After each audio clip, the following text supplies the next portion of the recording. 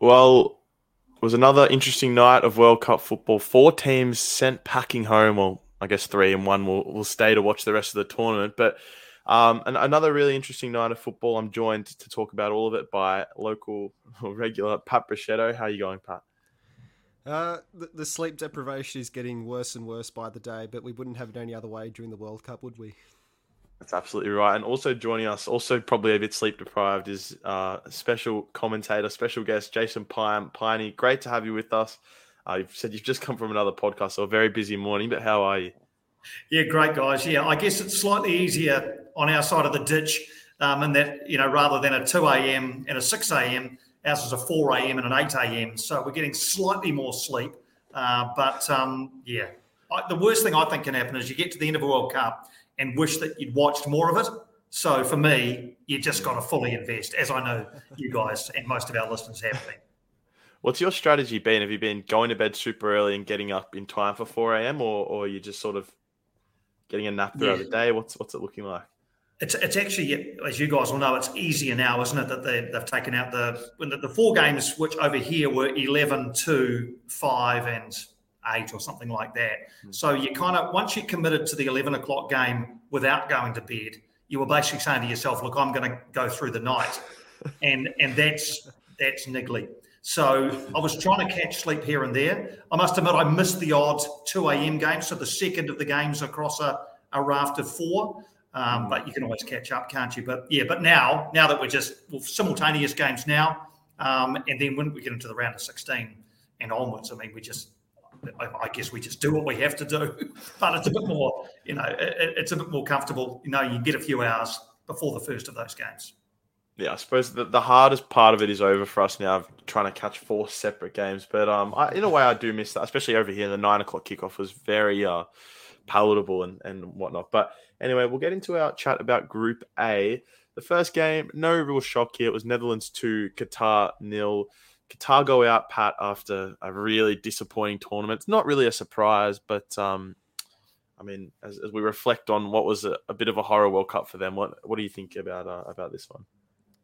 I'd say that I think the manner of the performances and the manner of defeat are actually quite surprising because obviously, look, Qatar, it was a few years ago now, they won the Asian Cup. They shocked all of Asia and all of the world with that, and that kind of made people think, oh, okay, we can take notice of them here. They're clearly gearing up for this World Cup that they've spent 10, 12 years preparing for. So I think a lot of people, whilst probably a lot of people think it was going to be a lot like South Africa in 2010, where they might just not get out of the group because there's a lot of quality teams there. They would have put up a fight, maybe get a draw or a win potentially, but it was just it's been just a shocker. It's embarrassing for the prestige of the nation because this was their chance. That they've never made a World Cup. The rest of the world had never even heard of them before they had this World Cup. So this is their chance to show that Arab football, that Qatari football was serious, and they've just completely embarrassed themselves on the world stage. In all of their games, they created very little. They scored one goal, which ended up being a consolation after they were down 3-0 at the time, I think. And in this game, again, look, I think the Netherlands was always going to be a bit of a freak hit. The Netherlands are a much better side than Qatar, but just again, that they had a chance just to go for it. They had nothing to lose, and they didn't. They created very little. It was just far too easy. The first goal for Gakpo, it's a very good finish, but just the defending wasn't really good enough. He's allowed just to kind of dribble through, get space. And the second goal, don't defend the cross well. And then De Jong, he's very far behind two defenders and he somehow sneaks through. So it's just been really, really, I guess, disappointing from their point of view. But I'm going to be completely honest. I'm not really sad that Qatar have done bad at all, just given everything surrounding the tournament, everything surrounding the way that they conduct themselves in the football world. I personally can't say I'm too upset that it's gone like this. I think maybe it's a little bit of karma, but other people might think differently. That's just my personal opinion anyway. Yeah, I think it's sort of universally people aren't too disappointed that they'll be exiting the tournament early. Piney, Netherlands have sort of cruised through their group a bit. I mean, 7 points from 3 isn't bad. The group is not. Oh, it's close to probably being the weakest group, I think, because especially with a Mane-less Senegal, they've sort of been off the radar a little bit because they haven't played like a really big team. But do you sort of rate them now as a genuine chance? They're going to play the US in the round of 16. That's confirmed. So how do you think they'll go there? I think, well, they should go in as favourites. The answer to your question is I don't know whether they're any good or not because, as you say, they haven't really played anybody yet. They haven't really, been tested as such, or they haven't really run away from any teams. Gakpo, yep. I mean, I like him. Obviously, can score with either foot or with his head. He's got the perfect hat trick in the first 3 games. So they'll be there or thereabouts. And the Dutch have such a proud history, don't they? That they're always going to be driven by, the Orange Army of millions behind them. Just a quick word on Qatar, and I think De Jong's goal summed it up for me in that no other team at this tournament doesn't absolutely throw their body on the line to stop him, as Pat said, getting past a couple of defenders and really tapping in for their second. There's no football in the DNA of Qatari players. And they've had as good a build-up as possible. I mean, millions upon millions of dollars poured in, and it's come to the worst World Cup campaign by a host in the history of the tournament. Like you guys, I'm not losing any sleep, or any more sleep over them not continuing. For the Dutch, I remain to be convinced.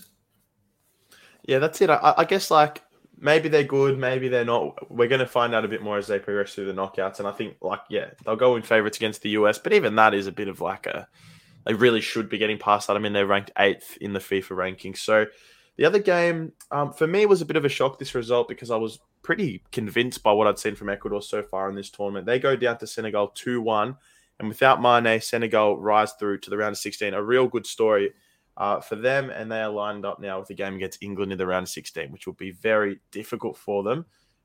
Piney, what did you make of this game? Were you surprised by the result? I liked the game. I enjoyed the game. Good game of football between two sides who probably, saw it as a real chance for them to do something special. I'm kind of glad Senegal won. I don't really have anything concrete to back that up, but I was just pleased when they won the game. Ecuador will come again. We know they're a young side, and will, obviously be a team that continues, they hope anyway, to go from strength to strength. But yeah, I just also quite like the sentiment of it being on the 2-year anniversary of the death of one of their great players, Papa Bouba Diop, who we remember I do, you guys won't, from 2002, scoring against France. I just liked it. I like that Senegal have gone through. I think obviously their next assignment is going to be real tough. But I enjoyed watching the game, and I was pleased with the result. I thought they deserved it. Yeah, and Pat, with you, I guess, did you expect Senegal to get through? I mean, they've been decent in their first couple of games, but for me, I just thought without Mane, they were really going to struggle against an opponent like this, especially when I think they needed all 3 points to go through. Did you expect this one to happen? I think it really could have gone either way, especially when you looked at Ecuador's performances. Obviously, they were very good against a crap Qatar side, but they did get a point against the Dutch. So it was very tight. The two teams were very evenly matched. And look, the Mane factor, obviously, I think a lot of people would have counted out Senegal after the Mane factor, and the way they lost to the Dutch as well. It was a couple of little brain fades at the end of that game, which were really frustrating for them. But I thought it was a game of two halves, really. The Ecuador changed from a back 3 to a back 4, I believe. In the first half, they were pretty awful. I only watched the mini match in fairness just because of time restrictions. But it seemed the first half Senegal had all of the chances, and they got that penalty right before halftime. Then the second half, Ecuador made a couple of substitutions, and they really dominated that second half. They got that goal, and it was just a crazy few minutes where Ecuador were on the ropes, and then they score this goal. Their fans are absolutely delighted because obviously they only need a draw, and you see the Senegal fans on the camera, they're on the verge of tears. They're absolutely devastated. Then a minute later, Senegal get a free kick up the other end, and their centre-back captain, Kalidou Koulibaly, with the finish of a strike. It was pretty phenomenal. So it was just a crazy minutes of changing emotions, and I think that might have counted against Ecuador in the end, and maybe why they didn't go on to get that second goal that they needed, because I think just going from the high of getting that goal and thinking, oh, that's it, we've done it now, just then go crashing back down to earth, I think they didn't really reconcile that. They didn't really recover, and I know that they switched to a back 3 right at the end of the game to get the fullbacks forward to push for the equaliser, but they couldn't do it. And I agree with Piney. Like I said, I've got both teams don't have many feelings either way for, but I think it's just great to see African representation in the knockouts of tournaments. an under-resourced region compared to the rest of the world, and they've got some brilliant players. So it's always nice to see at least one African team, and hopefully someone like Morocco can join them in the next round.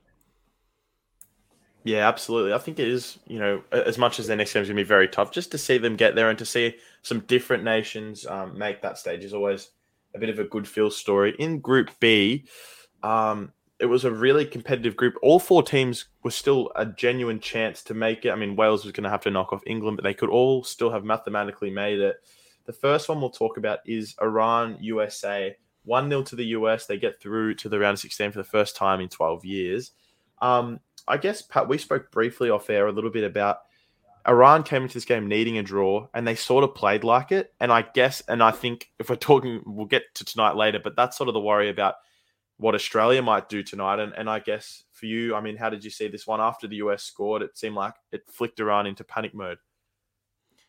I wouldn't even say it was panic mode. I think the panic mode only really came the last 15 minutes when, naturally as teams do when they're a goal up in a tight game, the US dropped back and then Iran obviously pushed all of possession. But in a way, you could probably argue there wasn't enough panic or urgency from Iran until it was like 10 minutes to go.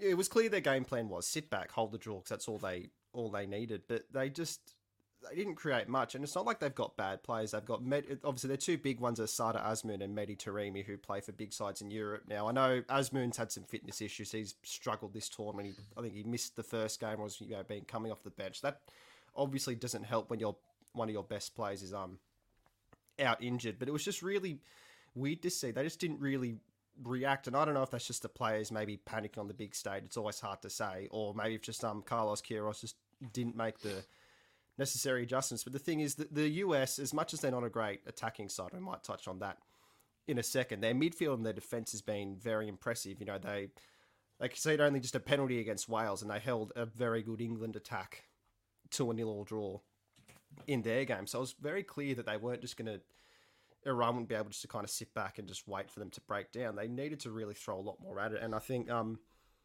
even then, once they did start to have a bit more urgency, there wasn't really a plan in attack. It was just more, they tried to send desperate crosses in. There wasn't really proper patterns of play. They seemed to kind of send crosses in, get a play to hope for like a lucky ricochet or bounce, or kind of fall over and claim a handball or a penalty. It just didn't really make too much sense. And I think it was just one of those games where you got the feeling that like the 85th minute, there wasn't going to be a goal for Iran, despite I think there was one occasion where the ball nearly went past the US keeper Matt Turner, but apart from that, he didn't really have too much to do. So I think Iran are going to be really disappointed. They're in the box seat, their chance to make the knockouts for the first time ever, and they blew it really. Yeah, they did. It was disappointing for them because after their first game, they were probably largely written off, but then they came back very strong against Wales. On the US side of things, Christian Pulisic, after he scored that goal, was taken to hospital with an injury after that collision. I mean, that could really affect them. I don't know about the sort of depth they have to cover that position, but he's been their star in all of the games. A game against the Netherlands for them next.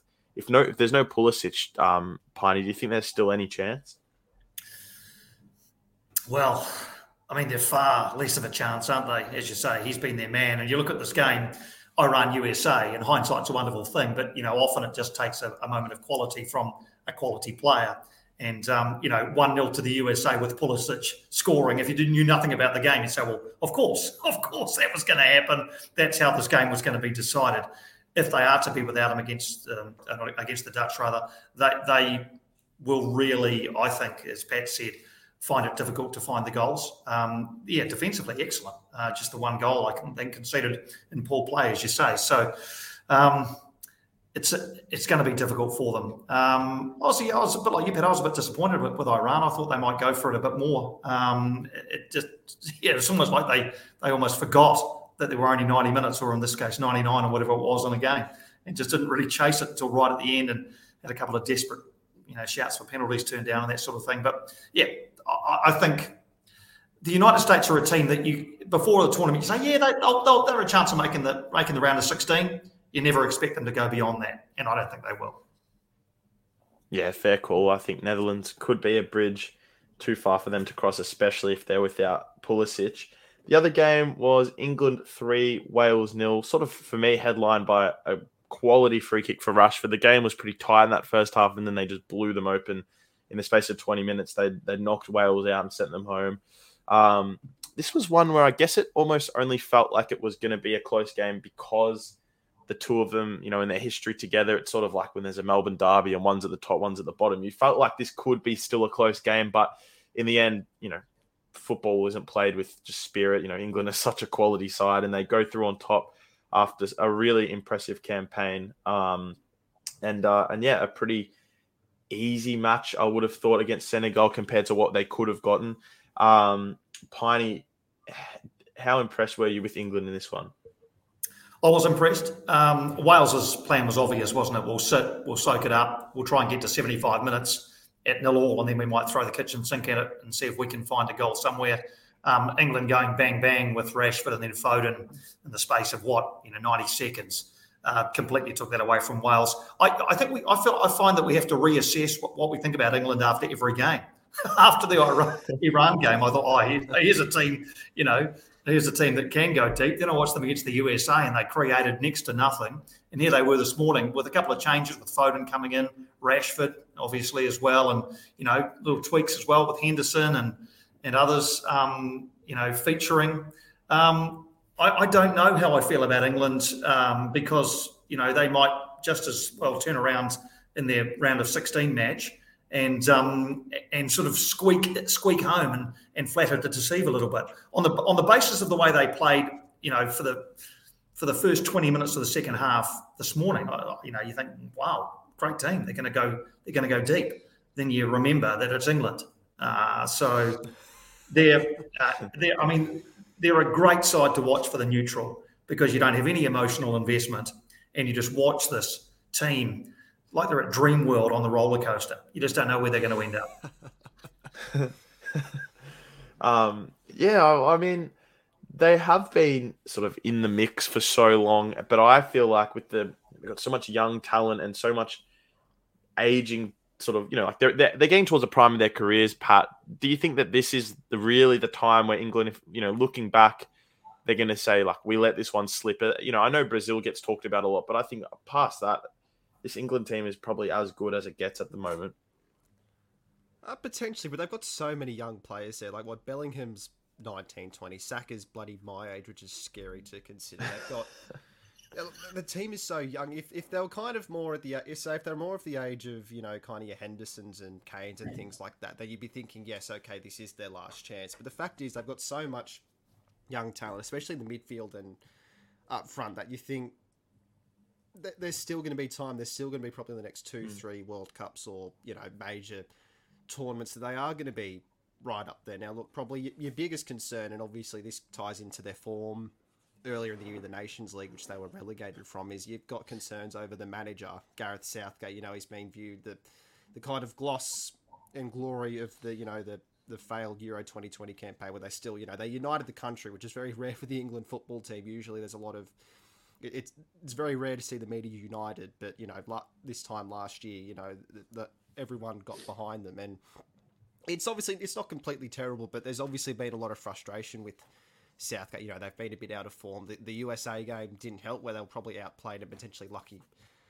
to get a point in that one. And even in the first half, even though they had all of the ball, they had that early chance through Rashford, they weren't creating too much. The final ball, the killer pass, wasn't there. And there was a lot of frustration on Twitter at halftime. But look, to Southgate's credit, he swapped Foden and Rashford on the flanks, and it worked for both of them. Rashford got those 2 goals, Foden got the goal. So at least it's probably encouraging from an England point of view to see that Southgate was able to make that tactical change. Maybe in certain games he hasn't been able to in the past. The Euros final is probably one you look at where he didn't make the right change and he allowed Italy to get back into the game. But yeah, look, I think they'll want to win, considering they've got a soft draw, arguably a softer draw to get to those quarterfinals. I think once they get to the quarterfinals, could get tough. They run into the likes of maybe France. But look, I think England, they're always going to be backed. But I think Piney made the point is you back them, but then they have an England moment where they'll just have a half where they score 3 own goals or decide to kick someone in the face or something. So that's why they're just so hard to predict in that way. And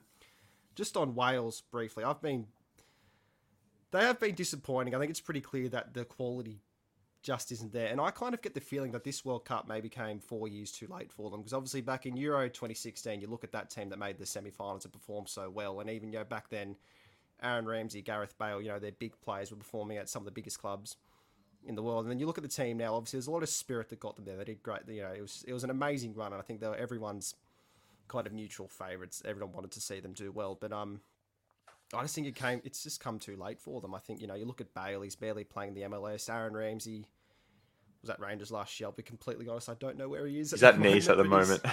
He's at Nice, right? Okay. But it's pretty clear that he's not the player that he was. And I just feel like this tournament came a few years too late for Wales. Some of their better players, aren't at their peak anymore. Some have also retired. So I think, they had good moments. They had, they got their first goal. That goal against the USA was a great moment for their fans, but it's just it's tough for them. They waited 64 years, and to go out in a whimper like that, it's gonna sting for those Welsh fans, because you don't know. I guess with 48 teams, they'll back themselves to get to 2026. But it just feels I can't really imagine the deflation. It must be pretty tough going from such a high and then to go out so meekly. It's gonna sting for a while, I think. Yeah, I agree. And I think we've seen a few countries maybe getting to the end with a group. Like I think we were talking about last week a little bit, Belgium, Croatia, these teams are sort of a lot of that bulk that got them there and that have been around those competitions the last couple of years are starting to come to the tail end of their careers. And for Gareth Bale and for Ramsey, it probably is their last World Cup. I mean, at 33 and 31, I wouldn't have thought they'll be around in 4 years' time. This is probably Bale's just last football thing ever, because a lot of people think that he's just going to bugger off and retire to the golf course for the next 25 years. So obviously the MLS season's done, so it's not like he's got club football to go back to. So I think a lot of people think that he might just call it quits after this. So it's a sad way. If it is Bale's going to end his career like that, it's a shame that it's ended like that. Look, he got a goal, a penalty, but he didn't really have any other glorious moments that we're used to seeing for all of his career. Yeah, but I guess he's had a very decorated career, and maybe this is the point where he goes, no, this is enough. But we'll move on to tonight's football, which I think is probably the main reason that most people have clicked onto the podcast to discuss the games that are going to unfold tonight. It's as big as it can get for Australian football. So we'll get into the game on everyone's lips. Tunisia-France is going to be a very interesting clash, and I think it's not a dead rubber, but it's this one, France, you guys would expect to win, and we're not going to harp on it for too long, but yeah, I think both of you would be backing France to get the 3 points in this one. Or is there that little bit of worry that if Australia gets a draw and does so well, that Tunisia could just knock France off in some ridiculous fashion? It would be peak Australian football, wouldn't it? Just a bit of like an Iran 97 mode would be. We got the result that we needed, and then Tunisia, I don't know, they do a complete 180 from the game against us on Saturday and knock off France, but I can't see it. Look, you'd say France are going to rest a lot of their players. Obviously, why wouldn't you? But look, I was really disappointed with. I know I discussed this when I was on the pod on Sunday, but I was really disappointed with Tunisia and their performance against us. They were really a bit like Iran. They were just really flat and just kind of like without a plan until the last 15, 20 minutes of the match. And it was after they put in a strong performance against Denmark. I really could have won that game, but they really let themselves down. They've put themselves under a lot of pressure, and I don't think they'll be able to. I don't think they'll be able to do it. To be honest, look, France, as much as their defense is a little bit of suspect in their defense, that attack, even if they rest Mbappe or Giroud or Griezmann, which I think they'll rest some of them, that French attack is just purring at the moment. I don't think Tunisia has what it takes to hold them out for no goals or one goal, and then they also score another go. So look, we obviously can't count them out, and there'll still be a few nerves, especially if that game's at a draw towards the end, because World Cups produce crazy things. But you'd back France to at least get a point in that last game. Yeah, absolutely, and I think Piney, you'd probably be the same way inclined. Yeah, can't see anything other than a French win here. They've we talked about the Dutch and England, and other teams, who came in highly rated, not really, finding the consistency. And yes, France have, they've only had 2 games, but yeah, I can't see anything other than a French win here, and a clear passage through. They're already through to the round of 16, aren't they? So an even clearer passage through. I just wonder if anybody in Australia or New Zealand will be watching this game, apart from on a second screen off to one side, just just to keep, or even just a live score tick or something, because there is no way anybody in this part of the world is watching anything other than the other game. I'll probably have it on a split screen up until France score a goal or two, and then I can just, you can just sort of just forget about it, because there'll still be those early nerves. I think that, as Australian fans, we're just never guaranteed anything. And the other, obviously though, the centerpiece match, Australia and Denmark, it's going to be so huge, and we know that we're going in expecting, or looking for a point. And I guess, Pat, how do you think Australia is going to play this one out, and how do you want them to play it out? That is a really interesting question. And to tell you the truth, you've either got go for it, try to get that extra goal for insurance then. So obviously we only need the point if Tunisia don't win. But you want to kind of go for that first goal to set you up in the lead, which guarantees it no matter what, or you go for the opposite approach, which is sit back and hope for the best.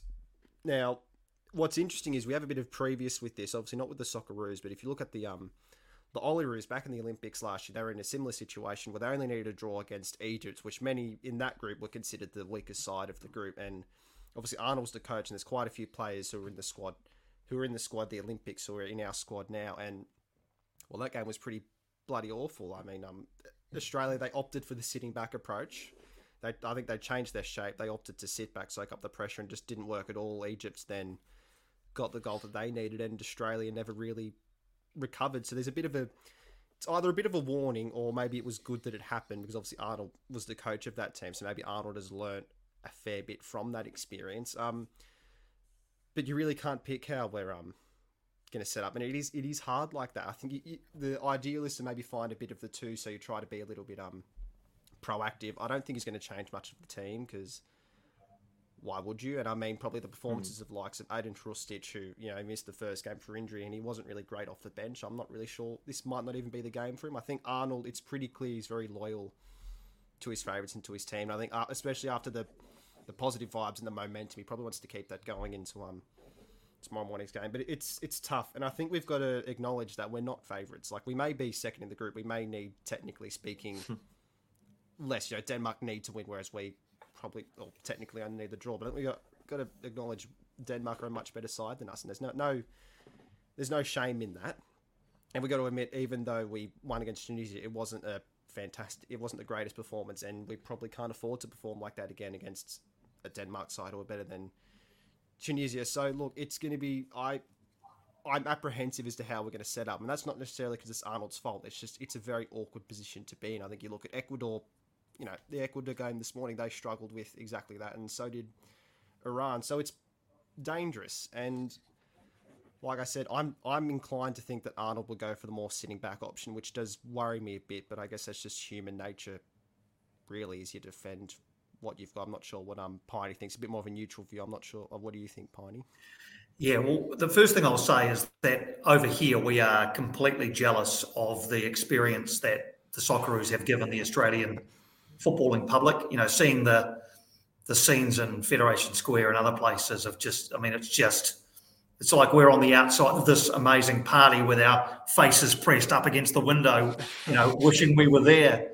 And so all we can ask for is reflected glory on this game. When there's two teams and one has to win and one knows that a draw is enough, I always reckon you go with the team who has to win. And because of the way that they'll approach the game, I think you're right, Pat. What does Arnie do? Is he a bit betwixt and between? Does he go out and think, okay, if we get an early goal, then we're really in the box seat here because they have to get two. But if you sit, and then you hit on the break, and then you think, okay, well, shivers, now we have to get back into this game. Denmark will only know one way. They have to win the game. So there's no split tactics for them. Arnie's got two possibilities. That's not to say that Australia can't do what is required. I watched that Tunisia game with, I felt proud to be from this part of the world watching Australia, and like I say, seeing, who couldn't be touched by what we saw from Mitch Duke and his son Jackson in the stands and all that, and Harry Suter's tackle and Leckie and McLaren almost combining for a goal. It makes you proud to be part of the A-Liga. Am I allowed to say that? Not sure. But look, to bring it all back, I just, it'll be a very challenging tactical assignment for Arnie and for the Socceroos, given the fact that there's a couple of different options that they could take and that Denmark will just be going for it. Yeah, it's so interesting, and I guess you can't be the sitting duck. If you're sitting back, you're almost waiting for Denmark to score, and they're going to be going for it.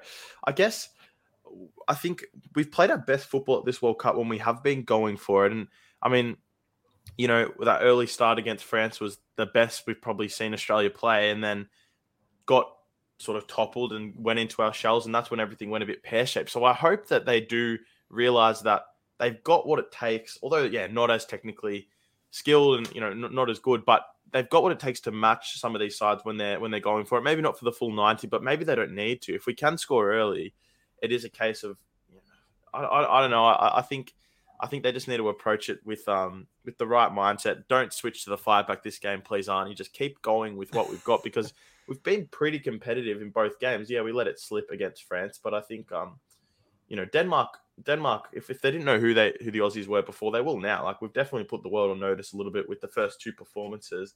And I think they're a chance, but I think as well, I know that Denmark have got the ability to break our hearts. And it's going to be a long day of just sitting and waiting for this game, really. Look, we'll move on to Group C. And this is a 6 a.m. game. Equally as interesting, this group. I think it's set up very similarly to Group B this morning with England and the US, because Mexico in fourth can still make it, but it's pretty unlikely. And then all the other three are genuine, real chances to top this group. We're going to get into Poland, Argentina first, which probably has the most implications on Australia's round of 16 if we are to make it. Pat, Poland and Argentina, who do you see getting through this one? Look, I back Argentina. Look, obviously it's taken them a little while to get going. Obviously we've discussed the Saudi Arabia game ad nauseum, all football fans have, but even the Mexico game in the first half, they really struggled to get going and attack, and it wasn't a great Mexico side either, it should be said, but I think the second half, Messi scores that. Messi just does messy things, and it's just a joy to watch that. And then, Enzo Fernandez scores that wonderful goal as well. So I think that second half, you saw them kind of start to click into rhythm a bit, their attacking flair, they took their chances, and they were a lot more dominant on the ball than they could have had more goals. So look, they still haven't put a polished before, it wasn't a fully polished performance, but that win will give them a lot of confidence going to this one. It does ease the pressure. And look, I'd back them to still do the job, I believe. Do they need a draw, or is it do they need to win, or is it just a draw? Will that be enough? So to top the group, they're going to need to win the game, and then if they get a draw, they'll be on 4 points. Poland will be on 5, and then Saudi's on 3. So if Saudi wins Argentina draw, they will get knocked out. So they're still probably they really do need a win, because I think Saudi probably will get that win against Mexico, which we'll touch on standing. But I mean, everyone's been talking about Argentina as a potential favorite to win this World Cup. It's Messi's last World Cup, and they're standing at the edge of the coalface coming into this game against probably the second best team in the group. I know Saudi beat them, but I would have thought Poland are probably second strongest. Piney, do you think that Argentina and Messi will rise to the occasion here, or could this be a nightmare for Argentina and really for everyone? Because I think everyone wants to see Messi have that fairy tale finish. I think they'll go through, but I actually think both of these games might be draws.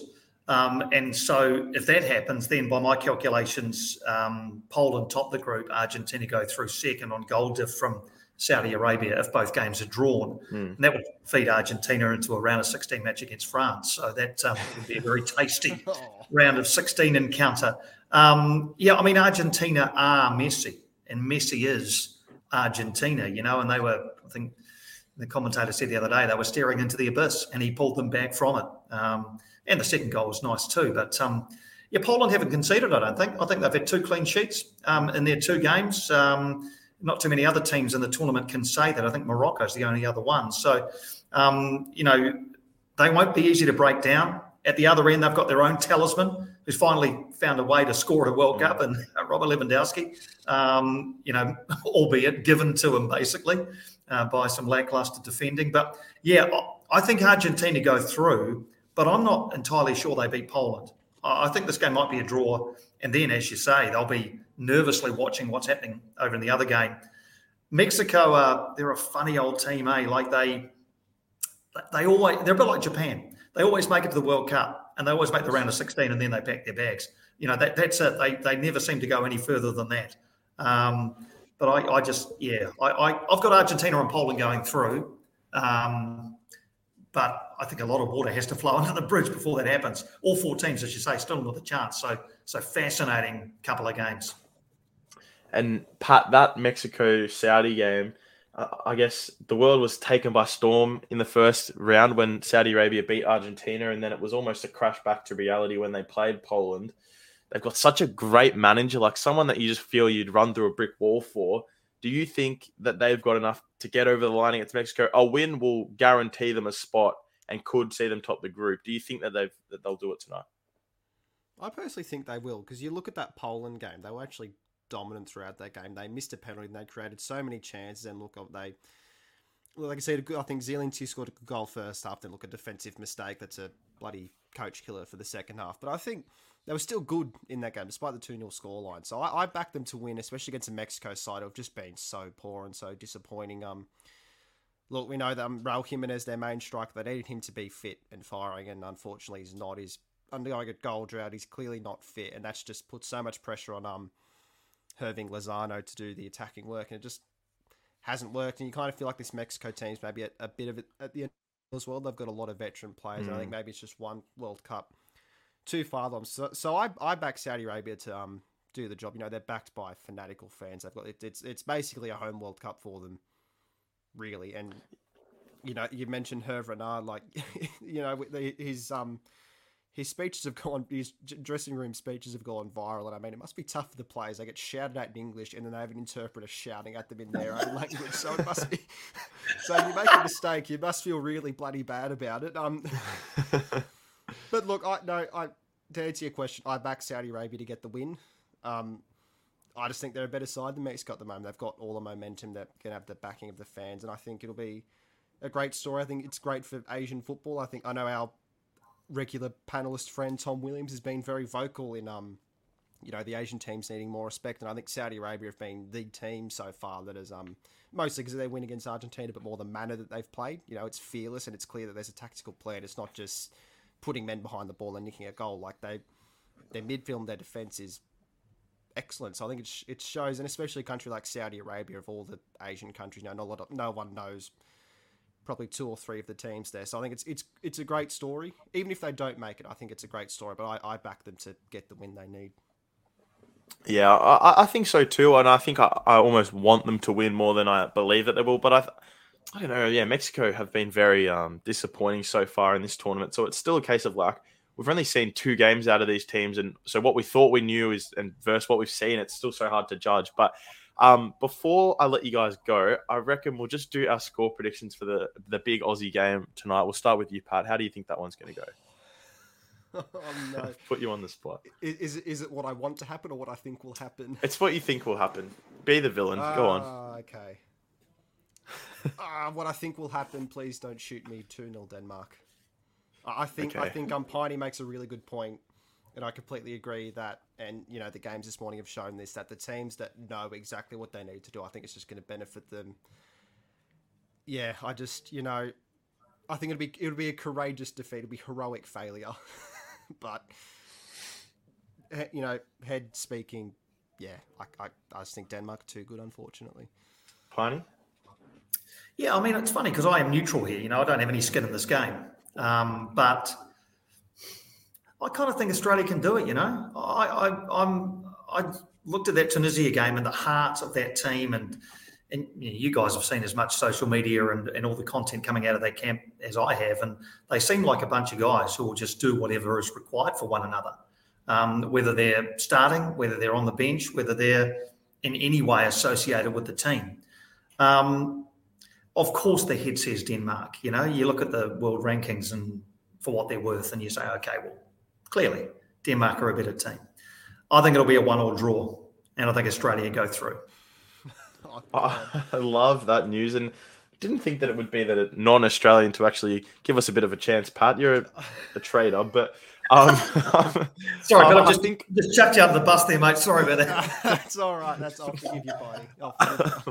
I was going to go with 1-1 as well, and I guess last time we played them was 1-1, and the squads are very different. I think it's the only players that are starting in this one that we assume will start, that started back then: Matt Ryan, Aziz Beige, Aaron Moy, Matt Leckie.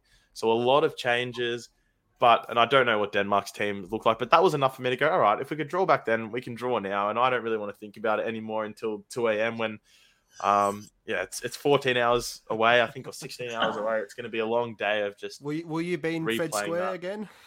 I'm not sure. So I loved it the other night, but the thing is, Wednesday nights for me, I play indoor basketball, and that goes to about 10 o'clock, I think. And then it's like, do I sleep before the game or do I just stay up? No. If I'm up at 1 o'clock and feeling ready to make the drive in, I will be there. But I might end up watching it on the couch. I don't know. Mate, just go to Melbourne. I know in Sydney they're keeping the pubs open till 5 in the morning. They're doing a similar thing in Melbourne, so you can just go to a pub. I think we're not like Sydney. The pubs are always open till that time anyway. Like it doesn't. We don't have a curfew here, so That hurts. I'm not sure, but. I think I'll do something for it at the very least. But yeah, I think Fed Square won't be as packed, but I think the atmosphere will still be crazy. And it'll be all like the real, dedicated fans going there at 2 a.m. So I think it's one of those things, if I don't go and we get a result, I'm going to regret it so much. But I'm still trying to convince myself to get up and catch a train or drive in at that sort of time. So yeah, we'll see what happens. But thank you guys so much for joining us, Piney. I know you're probably so busy and so tired. So I really appreciate you coming on. And Pat, sit in the corner and think about what you've said about Australia, and we'll see you tomorrow. Oh, don't worry. If we do get the result, I'll be the first one making my own little shrine to Harry Sutar or Cummings or Bayic or Karadzic or whoever does the thing that gets us the result we need. Yeah, I'll just say from our side of the ditch, look, everybody over here, I can almost say without exception, I'm sure there's the odd little mean-spirited person who just can't let the big brother, little brother thing go. But 99% of people on this side of the ditch are just, are hoping that it's another wonderful night for you all. A mate of mine runs, I think it's called Transport Bar in Fed Square. I'm not sure if you know with it. Yeah, one of my best mates runs that bar. So he's in for a busy night, no doubt. I love that. And, if I do run by, I'm going to tell him that I know you and hopefully that's enough for a free pint, but we'll see. Well, to be fair to him, he doesn't hand out too many free pints. He's been quite successful. So, but maybe if it's a famous Australian sporting night, he might loosen the purse strings. But now, from us over here, all the best. We can't wait to watch it, and I hope that Australia march on into the round of 16. Thank you very much. Love to hear it. Tomorrow is going to be an even bigger episode, especially if it is a positive result for Australia. Tom Williams will be joining us from Qatar, as well as Tony Wilson. So going to be a huge episode. But thank you guys again. Enjoy the football tonight. Try and maybe get some sleep before the games. We're probably going to need it. And we'll see you guys all tomorrow.